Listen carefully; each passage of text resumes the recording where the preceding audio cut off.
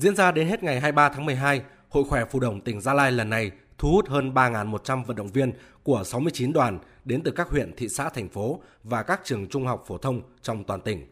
Các vận động viên tranh tài ở 3 hệ: tiểu học với 4 môn thi đấu, trung học cơ sở với 12 môn và trung học phổ thông với 11 môn. Các môn thi đấu gồm bơi lội, bóng bàn, bóng chuyền, bóng đá, cầu lông, cờ vua, đẩy gậy, điền kinh, karate, võ Việt Nam, taekwondo, kéo co.